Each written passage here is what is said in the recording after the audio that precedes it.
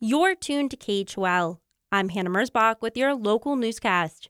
Wyoming Governor Mark Gordon delivered his annual State of the State address Monday as part of the first day of the legislative session.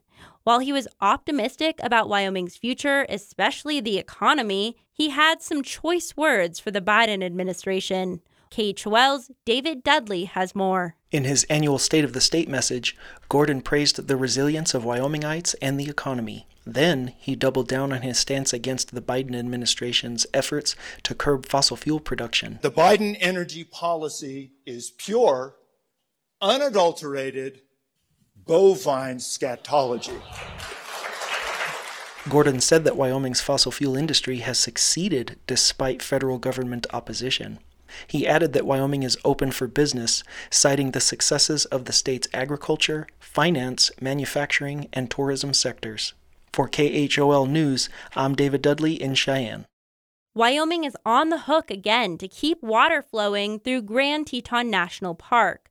Federal managers recently announced they're cutting Upper Snake flows from Jackson Lake Dam for the second year in a row, all because of hydrology. The problem in a nutshell is that we have too much water in the wrong places, and they're worried about Idaho farmers not being able to get that later in the season. Billy Arnold, the environmental reporter at the Jackson Hole News and Guide, says while it's been a low snow year in the Tetons, southeast Idaho has been getting hammered. And officials fear they'll lose that water if they don't store more upstream and reduce flows from Jackson Lake Dam. Wyoming has said it'll supplement the flows for that stretch of water, in part to protect at-risk fish species in Oxbow Bend, an iconic destination in Grand Teton. There's a broader ecological concern of what happens if you don't let water go through the Oxbow, and then there's also just the image factor, like what would it look like for the Oxbow Bend to dry up.